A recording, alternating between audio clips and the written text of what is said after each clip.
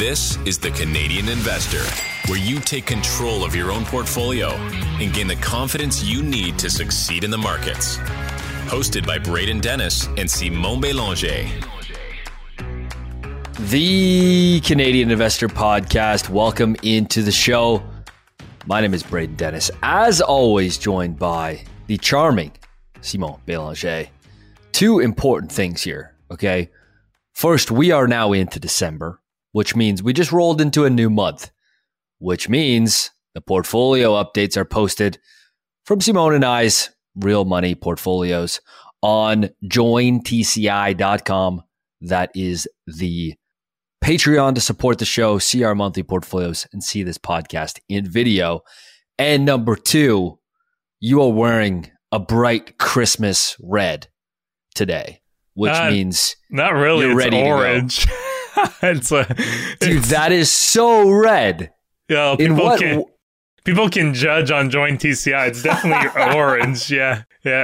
Dude, on video, that looks as red as the Canadian Investor Podcast red behind you in your studio there. I think you might be a little colorblind, buddy. Either I'm colorblind or the video's throwing me off because it looks like hot Ferrari red. Not even like a bold red, like hot Ferrari. No, that's fair. We got a brilliant episode today. I'm going to talk about how the S&P 500, known as a very passive instrument, is a pretty active strategy in a way, and actually a bit of a trend following strategy, maybe the best of all time. You're going to talk about owning bonds versus bond funds. I'm going to talk about the wealth transferring machine. Make sure you stay tuned for that. And then we're going to round it out with a particular asset class or particular, I don't even know what to call it without giving it away. Something that has been ripping. Is it up? Is more than double this year? We don't want to give it away. People got to listen, but it's more than doubled this year? Yeah, it has. Yeah. Okay. All right, good. Yeah, I'm just looking here. Oh yeah, it's definitely more than doubled this year. All right, let's get right into it, Simone. I have today's first segment, which is going to be about the S&P 500. Now, of course, people know what this is. But Simone, have you ever looked into the actual eligibility rules, how they do it, how the cult that is the committee process gets together and decides what it is? Have you ever dove into this? A little bit. I mean, it must have been at least a good year ago. So I feel like I'll learn a little bit because I remember some things, but it's pretty vague, I'll be honest. That's right. And I was the exact same up until a few hours ago when I was doing my notes. Because, I knew the basis of a lot of this stuff, but I had to actually look through the docs and figure out the exact legalese on what they define on their investment criteria. And so most folks know the S&P 500. If you're listening to this podcast, you probably know what it is. And it's the most popular measure of the stock market broadly. It is deemed the index measuring the value of the 500 largest stocks listed in the New York Stock Exchange and the NASDAQ. So a US-based index. But there's more nuance to this. And let's actually look at the index selection process, how it works, and why market cap criteria, while important, is not the only criteria required to be part of the S&P 500. And then I'm going to show you how something that we can actually really learn from this. And so we'll get to that. So there are 5 most important things. There are others, but there's 5 really important ones. So when considering it, the S&P 500 is a measure of large cap performance, not the entire market, global stocks, and certainly not the economy. Number 2, they have to file annual reports with the SEC. Assets and revenue have to be in the US, I believe, greater than 50%. 3, the company has to be profitable, both on a trailing 4 quarters and most recent quarter to be eligible to be added in. 4, shares have to meet certain liquidity and float requirements. And so that leads into number 5, that over 50% of shares have to be traded publicly. So that's some things to consider. Now, once these things are met, it comes down to market cap and an active strategy, technically. This is known as the most passive instrument in terms of just owning the index and carrying on. But there is a committee selection process that ultimately has final say on what goes in and out of the index. Today, there are actually 503 companies in the index as of October 31st of this year. So not a clean 500. So, Shimon, since the selection process, they have an ultimate say on what's introduced and removed. And the fact that the weighting is market cap weighted, we have effectively a trend following strategy. It increases the weight more of what's gone up and less of what's gone down. So more of what's worked and less of what's not. And here's why it's so effective. And here's why people are so bad at beating this index. It goes exactly against human instinct at its core. This creates an important lesson. It doesn't sell what's gone up and buy what's gone down. It doesn't cut the flowers and water the weeds. In fact, it is the exact opposite. The old cringe adage of buy low, sell high. Mathematically, that's a really ineffective investing strategy if you backtest the stock performance. And the S&P 500 teaches us that, because winners can't tend to keep on winning, and the strategy loads up more on winners, averaging up over time. And when the stock market broadly, investors sell off a stock, the index ruthlessly does as well, for better or for worse. And guess what? The results are amazing. It works beautifully well, and it goes exactly against human psychology.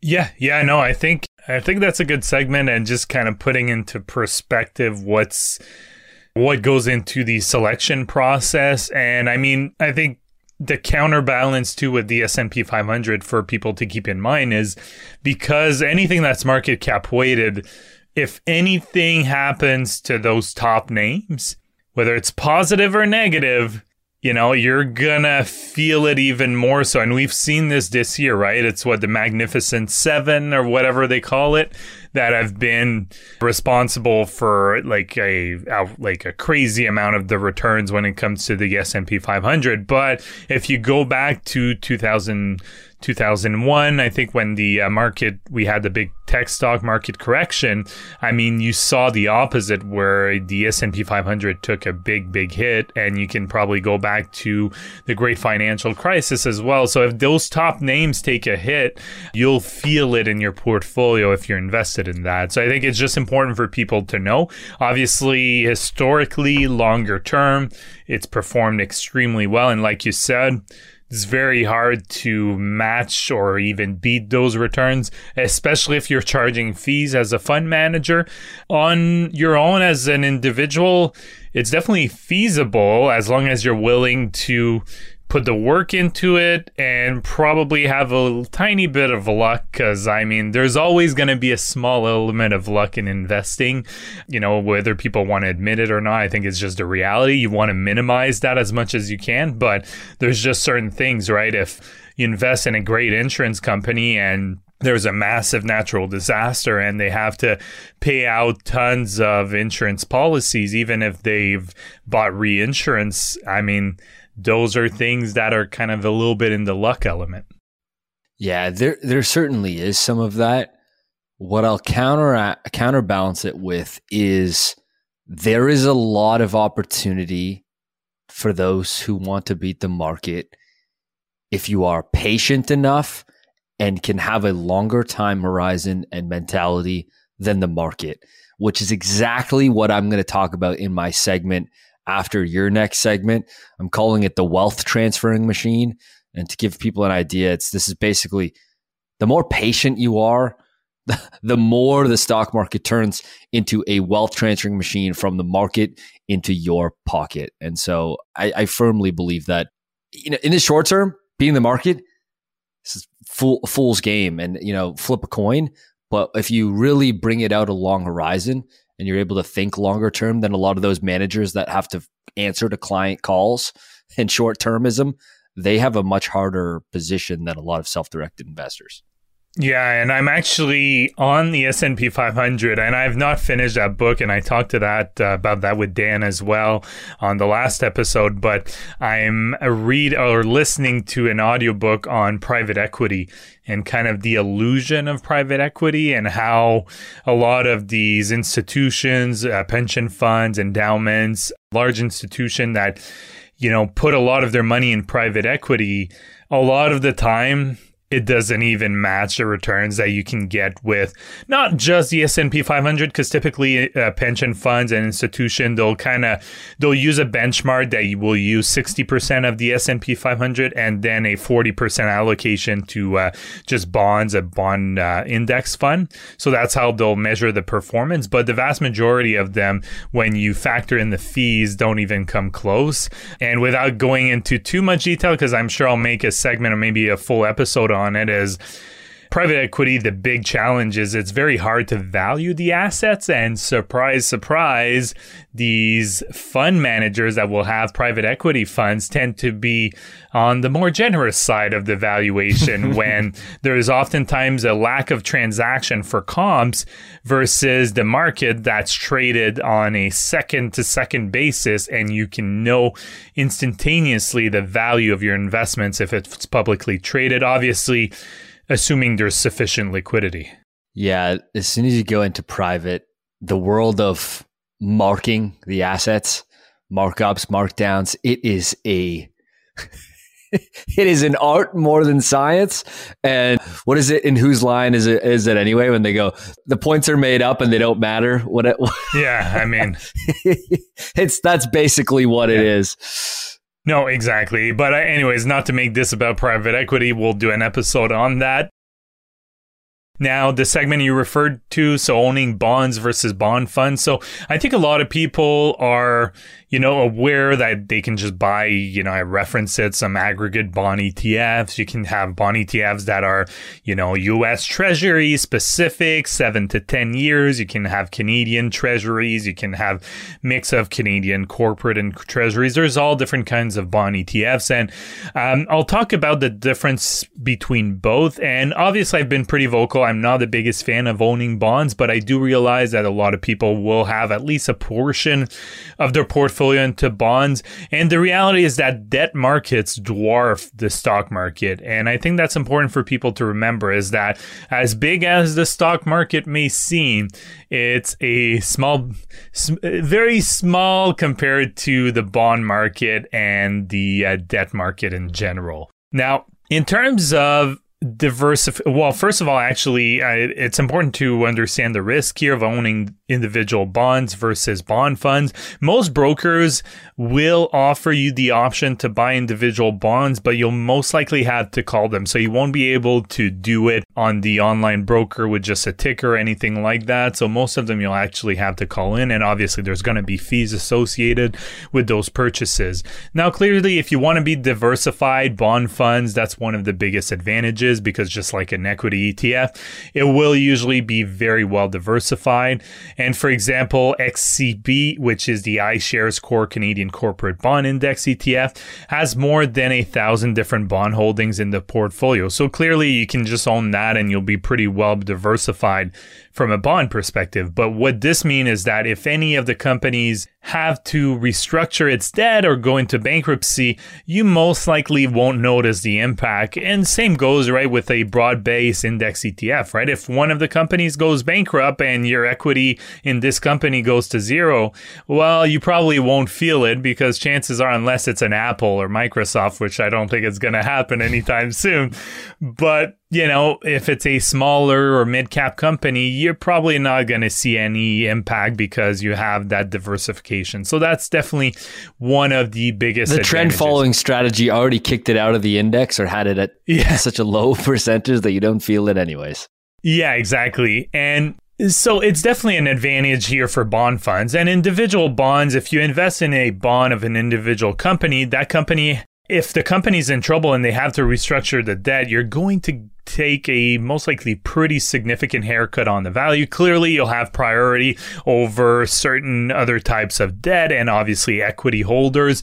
But still, when there's a restructuring, oftentimes you will not get the full value, the full underlying value of the bond. It's the same as investing in an individual company versus an ETF. There's a lot of concentration risk associated with having individual bonds, and obviously that applies to stock as well. The more stocks you have, the more diversified you'll be. But if you only have 5 individual companies, let's just say that they're not very well diversified companies, not like a Berkshire or anything like that, you're going to be highly concentrated and at risk if any of those companies experiences some difficulties. Now, you could have more than just one individual bond. You could have several to diversify a bit more. But the reality is that investing in individual bonds will also require more time and effort and some research, because just like you would do for a stock, you have to know the company pretty well and be pretty certain at least that the company will be able to repay the capital when the bonds come up. So anything you wanted to add? It's the same thing. Like the risk associated with individual bonds are correlated to the asset that it's associated with, whether it's a government issued bond or if it's a company issued corporate debt bond. If you're going to be comfortable owning the debt, you should be comfortable understanding the business as well. Yeah. And so this is just like having another equity position in your portfolio. You got to understand owning the company from a debt perspective if you would be comfortable owning from the equity perspective. Yeah, no, exactly. And one of the biggest differences between having a bond fund, and I refer to ETF because I know most people it's self-directed, but if some people have pension funds like me that are defined contribution, oftentimes you'll have at least a couple of options of bond funds. So keep that in mind. If I say ETF, it could also there's going to be some similar offerings if you have a DC pension plan. Now, if you invest in bond funds, you have the potential upside and downside with your capital invested. And we've seen that, very clearly in the past 2 years with interest rates go up, because the value of the bond or the bond fund will actually be inverted to the interest rate. So if interest rates go up, the value of the bond fund would actually go down and vice versa. So that's just simply because any new investor will want the ETF to offer the same kind of yield that is currently available when company or government are issuing fresh bonds. So the bond fund will actually trade at that value to achieve that or very close to it. And the only way to have this happen when the coupon is constant, and the coupon is the interest payment in dollars, is the lower the value of the underlying asset. And for example, that's why the dividend yield of a stock goes up when the stock price goes down. So that's the same thing for stocks as well. If the stock price does go down and they have a dividend and remains unchanged, the dividend yield will go up.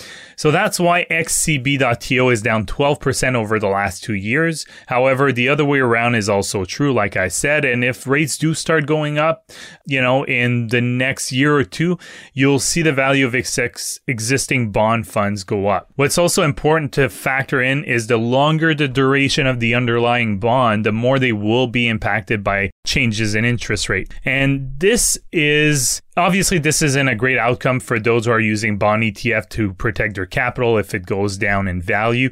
And if they end up needing cash during a rate hiking cycle like we've seen right now, and they have to go and dip in this bond fund, it's not going to be great because they'll most likely be taking a loss. And typically people want to be invested in fixed income or bonds because they want to preserve the capital.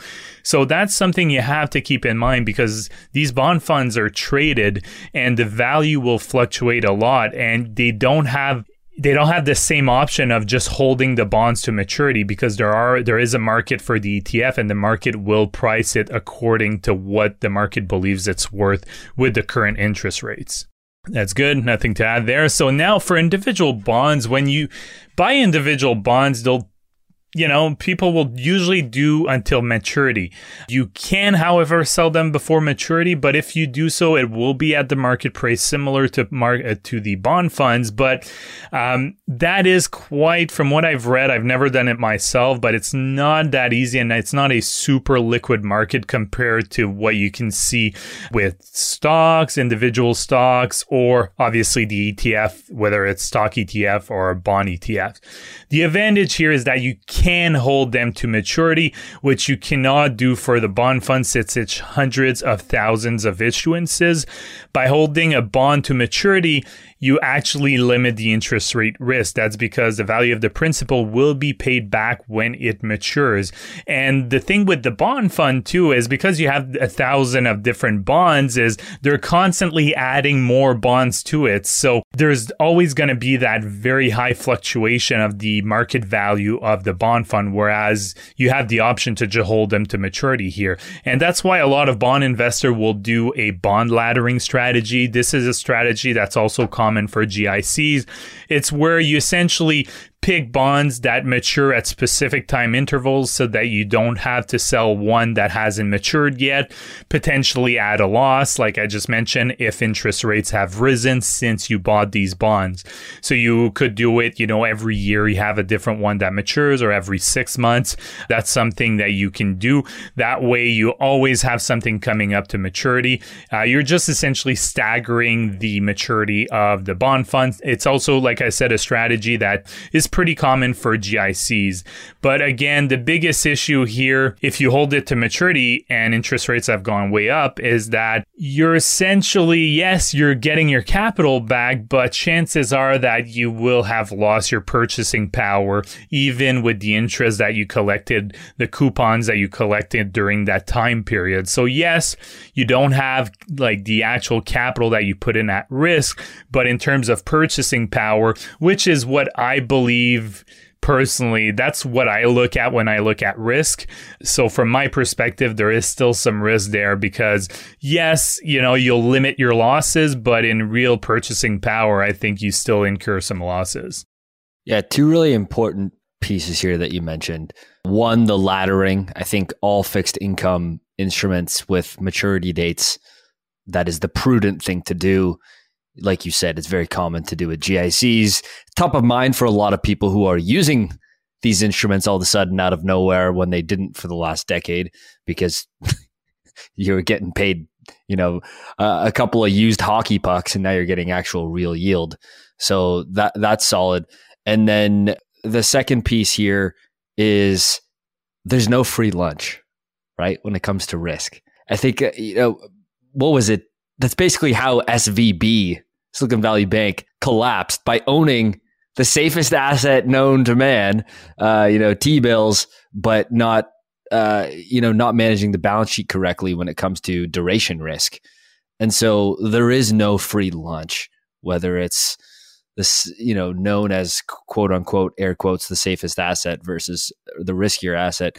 There is no free lunch, and just to always be aware of that. Yeah. Yeah, and clearly, U.S. Treasuries, if your definition of safety is having your capital back at maturity, then obviously it's going to be safe. But again, right. I think for me, that's a bit flawed, because at the end of the day, you want to at least keep, if not increase, your purchasing power. And as you said with SVB, what was happening is that, they bought these treasuries when the yields were super low, and they needed to sell them when the yields had increased a whole lot. So the market value was, I can't remember on top of my head, but let's say it was 70 cents on the dollar. So they were taking a 30% loss every time they sold those U.S. treasuries, which are supposed to be the safest asset. So that's why the Fed came in with their program, which apparently the program, which was supposed to be 30 billion, has kept increasing since more and more banks are actually opting. Here is my surprised, shocked face. Yeah, I was looking at a chart yesterday, and apparently it's like over 100 billion now. And instead of being a short-term thing, it's keeping increasing. Yeah. So what this means is there's more and more banks that are accessing this Fed facility, where they're essentially saying, if you have a U.S. Treasury that has a lower market value, you can give it to us and we'll give you the actual market value, the actual par value, regardless of if it's, 30 cents underwater or anything like that. I didn't go into detail, but it sounds like there is quite a few banks that may have splurged into treasuries when the interest rates were quite low.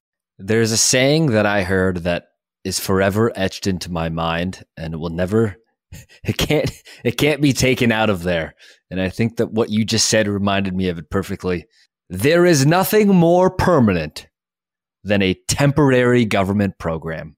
So that fits this one quite well. Yeah. So here's my shock list. No, I think that that's a good overview, right? Because, we talk about on this podcast, we talk about equities, probably 95, if not more, % of the time. And it gets all of our attention. And a lot of people are owning, kind of 60-40 type traditional portfolios. And that's all good. And they're looking at more fixed income with rates being more attractive. And that's all good. And the idea of a bond ETF, it kind of makes your brain break, because the way that it's traded is traded like an equity. Well, it is. It's a security traded as like a stock on a stock exchange, but it holds bonds. And the liquidity profile of that instrument is way different than the underlying assets, which again makes my brain break. And so they've always been somewhat head-scratching products to me, but that doesn't mean that they're a bad thing or anything. They've just always been a bit of a head scratcher from my perspective. Yeah. And I mean, obviously, if you buy the bond funds now, depending on the bond fund, and, the rates end up going significantly lower in the next year or two, you're going to be looking at pretty sweet returns. So it goes both ways. I'm not saying that's going to happen, but obviously, I've seen people, wanting to do that trade. I'm not doing it personally, but, it goes both ways. Yeah, it does. And any trade that requires me to predict rates is a trade I don't partake in. That's true. It doesn't mean that you can't make money on it. You of course you can. It's just especially rates are so hard. We've talked about it so many times. Yeah, so hard to predict because you have the short end of the rates, which is essentially driven by central banks, Bank of Canada, the Fed in the U.S.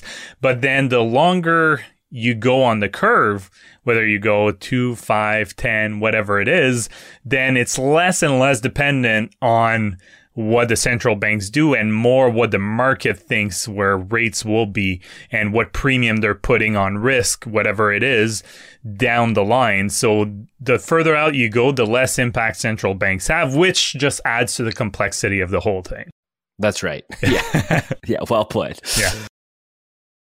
All right, let's talk about the wealth transferring machine. So I had a fancy midtown Manhattan dinner with some really smart guys, and many of them were frequent CNBCers, so it was cool to meet a bunch of them. And guy I was sitting beside, he works at this big wealth manager, and they do venture. He does their venture side of the house. And we got talking, learned what he did, vice versa, with me here with the podcast and FinChat. And he's talking about some of the venture investments he had made of startups that had gone really big. And he said, I'm a great VC private markets guy, but I'm a terrible public markets investor. And he explained that his main thing is that everyone largely has the same or similar information in their process. There's too many eyeballs, and therefore generating alpha is extremely difficult. That's kind of like the knock on picking individual stocks, which I think is kind of a widely agreed upon knock on public market investing, is how can there be any asymmetry? And so I thought about that for a second, and I said, you know what? I actually agree with you 100%. But what I think we both agreed on very quickly when we got talking, and I kind of explained my point of view, is we both agreed that public markets, even though you have so many eyeballs and so much information about all these companies that everyone is trading on, public markets are very, very impatient. And we both agreed that they're more impatient than private, which is contrary to how you would expect given the liquidity. And so even though all this information is publicly available and there should be a lot of market efficiency, which I think that there is, the reality is that market participants in public equities are very impatient. And I don't need to go on and explain all the times the market has acted irrational. I mean, just flip a coin any other day and you could probably say it is one way or another. And so, of course, my, cliche, corny guy at dinner, I pulled out the magic quote, the magic Buffett quote. The stock market is a device for transferring wealth from the impatient to the patient. And that is his quote. That is not me saying this. This is the greatest investor of all time pointing out that the stock market is a device for transferring money from the impatient to the patient. And though this is one thing that him and I could both certainly agree on. And I think that it's just a quote that generally just describes what we do here on the podcast. Why take the time to be a long-term investor? It's not because, you get to sit on your high horse and, tell short-term traders that they're a bunch of idiots. It's because we're trying to make money, we're trying to make money. We're trying to compound wealth and make better returns. That's why we're long-term investors. The stock market is a wonderful device of transferring money from impatient to patient, rational investors. And so the market can be very irrational in the short term, but over the long term, buying businesses that earn high returns on capital, reinvest it, be a prudent allocator of this capital, create value for all of their stakeholders of customers, employees, and shareholders. These enterprises create wonderful results for the investor who is patient and smart enough to own them for a really long time. No, I think that's an interesting one. I would disagree a little bit with the fact they said, there's all this public information available and everyone's looking at the same information, but that assumes that everyone is reading all that information and using all that information, which I believe is an incorrect assumption to make. Even when you think about really sophisticated investors, you'd be surprised sometimes. And also because there's so many listed equities too, right? We're not all trading on a universe of 50 stocks. No, exactly. There's 57,000 global active listings. Yeah. So I think that's the first place where I would disagree. And I saw that when people know I was really into poker when I was younger. I still play from time to time, but people that are probably my age are familiar with, there was a big poker boom. I think I started really in around 2000, maybe 2002, there was Chris Moneymaker that won the World Series of Poker. And then there was all the online sites. His name was Chris Moneymaker? Oh, yeah. Yeah, I know. It was like something else. And I know that's not his real name, but that's epic. You're just like, what's going to be my poker name? Yeah. And then Chris Moneymaker. And, within 5 years after that, at most 7-8 years, you'd have all these really good poker books from Poker Pros where it outlined the math behind it, the different strategies, whether you played tournaments, a different kind of tournaments, all the different variances, because people are familiar with Texas Hold'em, but there's all different kind of poker too. And if you wanted to put the work in, you could really become good, but you had to read these books, do the homework, or you could just be like, screw it, I know the basics of the game, and instead of reading the book, I'm just going to go play, and obviously, probably lose money over time. But it just goes to show, and I remember hearing a professional who did really well, and he said, don't you think people, is there still money to be made, all these books and so on? He's like, well, people are just too lazy.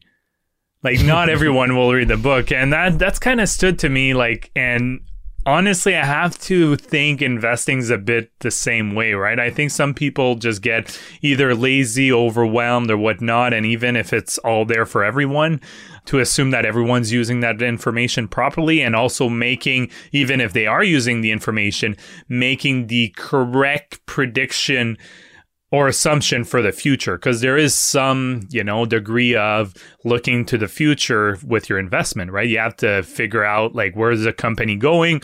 Is there a reasonable probability that it'll keep growing going forward? It's like the midwit meme, the meme where it's like the Jedi on one side, the like idiot on the inside, and then the person at the top of the normal distribution curve. Yeah. It's like the two people on the outside are just saying, just buy good companies. And then the person that, the midwit is going, well, you need to generate alpha by looking at companies meet X, Y, and Z and blah, blah, blah, blah, blah. And, information asymmetry, blah, blah, blah, blah. And then, the people who make money are just on the outside of the curve saying, just buy good companies. Yeah, this is what it reminds me of. And dude, we need better names. If this guy's Chris Moneymaker, I'm Braden compounding at mid-teens IRR. Yeah, I'm pretty sure that's his real name too. That's what's kind of crazy. No, his real name? Yeah, I'm pretty sure. Yeah. Chris Money, he must have changed. Well, you have all these last names, right, that are tied to like professions that your family used to do like centuries ago. Like Bélanger in my name, I think it's just a variation of being a baker. Because Boulanger is a baker, and I think over time the name evolved to Bélanger. So I think it's probably, must have been like, his family must have been like in finances, like, 100 years ago or something. I just found a site from 2021, pokernews.com. Shocking reveal. Chris Moneymaker lied for 18 years. His name is, in fact, Christopher Brian Smith. Oh, well, of there course you go. It's Smith. Smith. Oh, yeah. Man. Smith. He had to go. Well, I have to say, I haven't been on top of Poker News, I guess, recently. I am officially, you can refer to me as Braden compounding at mid-teens IRRs. Well, I guess I thought, based on what he was telling us, it was his real name. So I'll just say that. Man, if I was in his position, I'd lie about that too. I'd be like, yep, it's my real name. You bet your ass I'm Chris Moneymaker. So we'll move on to the last segment. You obviously were speaking of Simon Bélanger Moneymaker. I think that's what this title of this segment should be. That's it. No, it's been a good investment for me overall. I mean, ever since I've owned it. So, of course, Braden was referring to Bitcoin. I just wanted to do a quick segment here because it's been quite the year for Bitcoin. Clearly, if you're still looking at when it hit the top, probably down 45-50% from there. But, I mean, obviously, you can look at, I think even like a Shopify is probably still down like 45-50% from the peak. So a lot of these growth names are in the same boat, but clearly Bitcoin is more of a trades a bit more like a risk asset, but so far it's up more than 100% this year. And there's a couple different things leading that. So I think people may be wondering, like, why is it up so much? What's really happening here? So I kind of outlined 4 main reasons. Obviously, I'm sure there's other reasons here. And at the end of the day, I think these are just kind of general trends I've seen and what, people that are really well versed in Bitcoin and returns and these assets have been saying in terms of what's probably a big tailwind for Bitcoin. So these are the big 4 reasons. Anything you want to add before I get started? No, I think that's good. I'm excited to see these 4 reasons. I mean, as you know, I keep a small little position as Chump Insurance, and it feels good. Because insurance been doing well. Yeah, and I think that's important, right? To take it right off the start. It's like, yes, these assets are off highs of 2021 highs or early 22 highs. Like many growth stock names, I think you mentioned Shopify. They're still down more than 55% from its peak. And the bears and the bulls will do whatever they want to create the narrative around what makes them feel good in terms of isolating the performance. If I just look at this year, it's great. If I just look at that year, it's great. Just zoom out and have an unbiased, 10-year CAGR. and let the actual long-term story do the math there. So I'm no mega bull, no mega bear. I'm just in a position here where I know smart people care about it. I know you care about it. I know you're smart. And it's silly to bury your head in the sand of it and just be bearish about it without even digging into it. Yeah. No, I think that's well put. I think for my main thing, and I had an interesting discussion on Twitter with one of our listeners, and because I did an interview with Peter McCormack from the What Bitcoin Did podcast, released it on a Wednesday because we're just testing out to see, maybe we'll have once in a while, special guests on Wednesdays, not necessarily Bitcoin, but we just wanted to see how it would do. And then people that wanted to hear the interview could hear it, but still have our regular episodes on Wednesday and Thursday. And I was chatting on Twitter with one of our listeners, and he said, I'm not super favorable about Bitcoin, but if you listen to the whole audiobook on Easy Money from Ben McKenzie, I can definitely, listen to the 45-minute interview that I did with Peter. And I thought that was really good because, look, the only thing I'm asking is, you don't have to agree with me on everything. You don't have to agree with me at all. That's fine. But at least have an open mind, listen to the arguments. If you still don't disagree, that's okay. But that's how I try to approach things. That's why I listened to the Ben McKenzie book, is because I wanted to see the other side. And I'm always trying to see kind of the counter argument, because I try to poke holes in my own investment thesis. And I think that's important. Just being open-minded is, what do I always say, being able to change your mind is the investing superpower.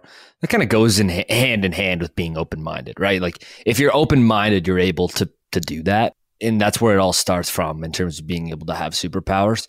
And look, if someone you do your own research, right?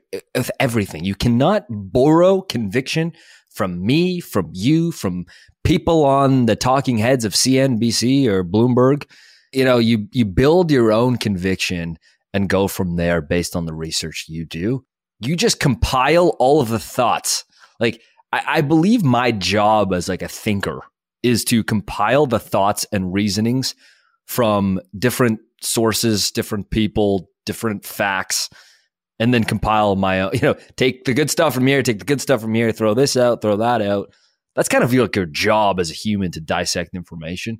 And, being open-minded is a key aspect of that. Yeah, no, exactly. And so the first reason, without further delay, the US spot Bitcoin ETF. So there's been a lot of news around that this year. So we've talked about it a little bit. So BlackRock announced earlier this year that it had submitted a Bitcoin spot ETF application. For those who don't remember, BlackRock has only ever had one ETF filing not approved by the SEC and more than 575 approved. So they have a pretty, usually when they submit an ETF application, they're pretty sure about it. Earlier this summer, the U.S. courts overruled the SEC's, so the Securities Exchange Commission, rejection of turning GBTC into a spot ETF. The SEC decided not to appeal the decision, which means that the spot Bitcoin ETF is most likely to happen at some point in the near future. No one really knows. Obviously, that'll be up to the SEC. There are some timelines that they have to follow, which I'm not 100% sure on, but most people that I've seen are suggesting either a couple months up to a year is the longest time frame I've seen, or 18 months, sorry. Now, the second reason is that high-profile crypto fraudsters seem to be in the rearview mirror, or let's just say sketchy businesses. Now, FTX was clearly one of the big ones here, but there are other ones. One that comes to mind is Celsius and its founder, Alex Mashinsky. There's also, like I talked for last Thursday with Dan, there's also the Binance settlement and CZ facing charges with the U.S., the Department of Justice. So that happened last week. That was probably one of the bigger dominoes left to fall. And there was also a slew of bankruptcy in the space, of course. And I think more and more people are realizing that centralized businesses don't affect the actual Bitcoin protocol. I was vocal about that at the time, but I think with a little bit of time now that has passed since a lot of the events that we saw in 2022, I think, and people are seeing that the protocol just kept on working, even though the price really declined during 2022 because of the overall bearish sentiment. I think that has a pretty big impact on it too. Now, obviously, the ballooning sovereign debt around the world, that's the third reason. There's just more and more people realizing that our governments are spending beyond their means, and it's been the case for years, but now with higher rates, the cost to service that debt is starting to get extremely large. I mean, don't look any further. The federal government here in Canada, they did their fall economic update, and even the projection in the interest costs is astronomical. It's increasing very quickly because as the government debt rolls over, it's refinanced at higher and higher rate. And if history holds true, governments will most likely look to devalue their currency in order to make those debt payments more manageable, which could lead to other problems like inflation. So obviously, whatever they do, there's going to be a consequences, whether good or bad. And a lot of people are looking at Bitcoin as a way to hedge against it because only 21 million Bitcoin will ever be created. And that scarcity as value, and at least in my opinion, and I think a lot of people agree with that. And the more you talk to people that are outside of Canada, the US, Western Europe, that have been in countries with high inflation, the more you'll see how receptive they are to that last argument here. And the next one is the upcoming Bitcoin halving. So the halving simply means that the rewards that are given to the miner, the computer that performs the transaction after performing a complex math problem. So the reward will go down in half, and this essentially brings down the new supply of Bitcoin into the system. There are currently over 19.5 million Bitcoin that have been created, and obviously the maximum ever created will be 21 million, but the halving just means that, you know, essentially every 4 years, there's less and less Bitcoin being created. So in the past, the halving has actually led to bull markets in Bitcoin and crypto. Again, don't take this as me saying that it will be leading a bull market. I have no idea, but history has shown that typically within a year or so after that halving, Bitcoin tends to perform pretty well. So I think those are the four main reasons that it's performing well. If I missed any, just let me know on Twitter. I know some people are really, you know, even more into the Bitcoin market than I am, but that's kind of where the big four themes that I've seen. No, it's good. So there's in summary, there's the US spot Bitcoin ETF that's very likely going to happen in the future. There's the crypto fraudsters, perhaps in the rear view mirror. I have to say, this space brought every scumbag imaginable to the scene. And it's so ironic because Bitcoin is the complete opposite of that.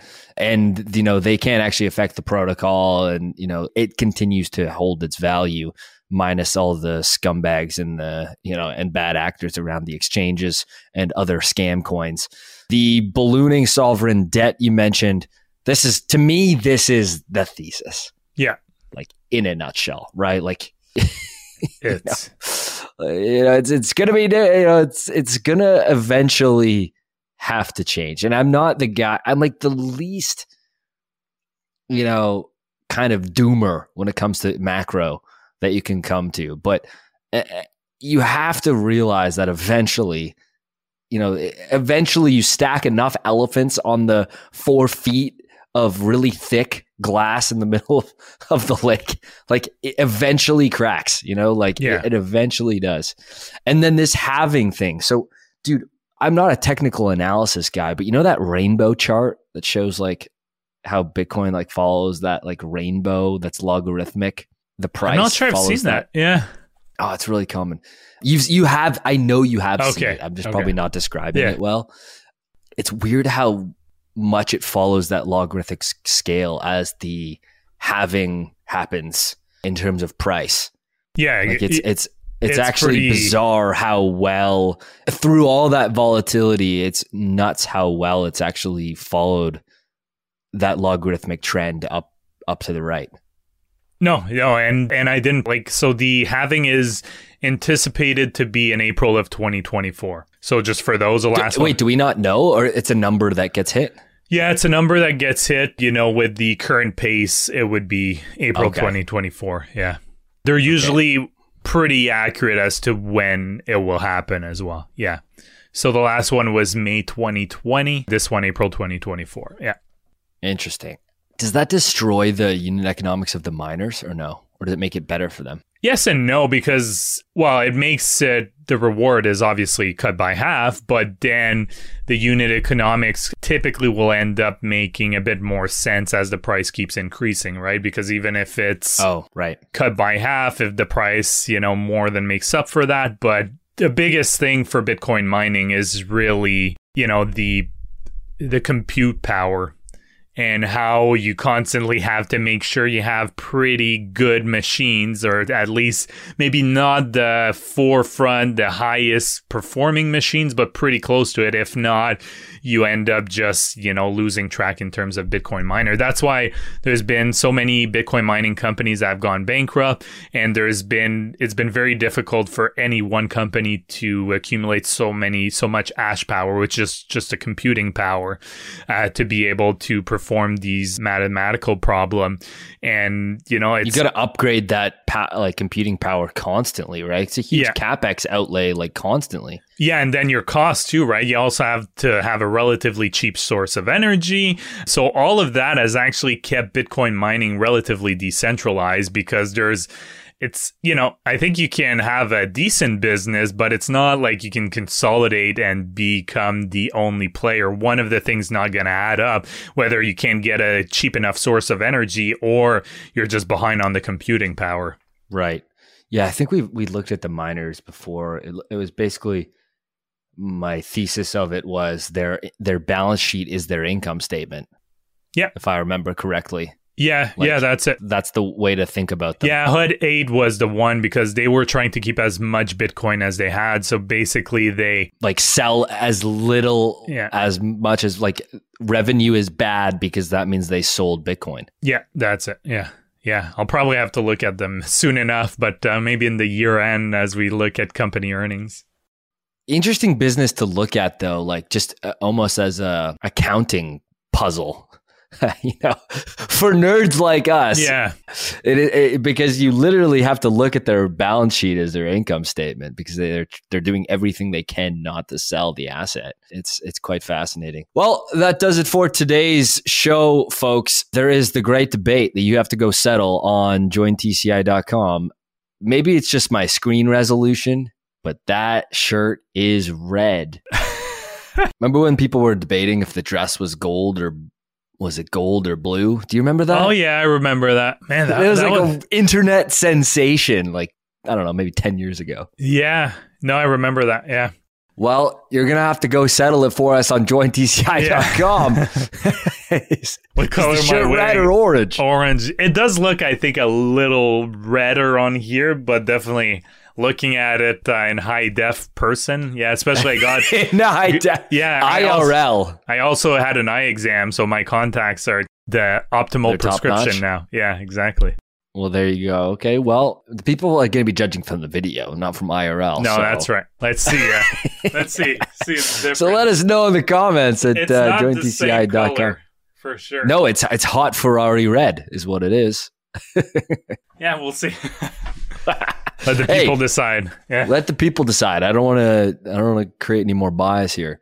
That is at jointci.com, and we just rolled over into a new month, so our portfolio updates are available. Thanks for listening. We'll see you in a few days. Take care. Bye-bye. The Canadian Investor Podcast should not be taken as investment or financial advice. Braden and Simone may own securities or assets mentioned on this podcast. Always make sure to do your own research and due diligence before making investment or financial decisions.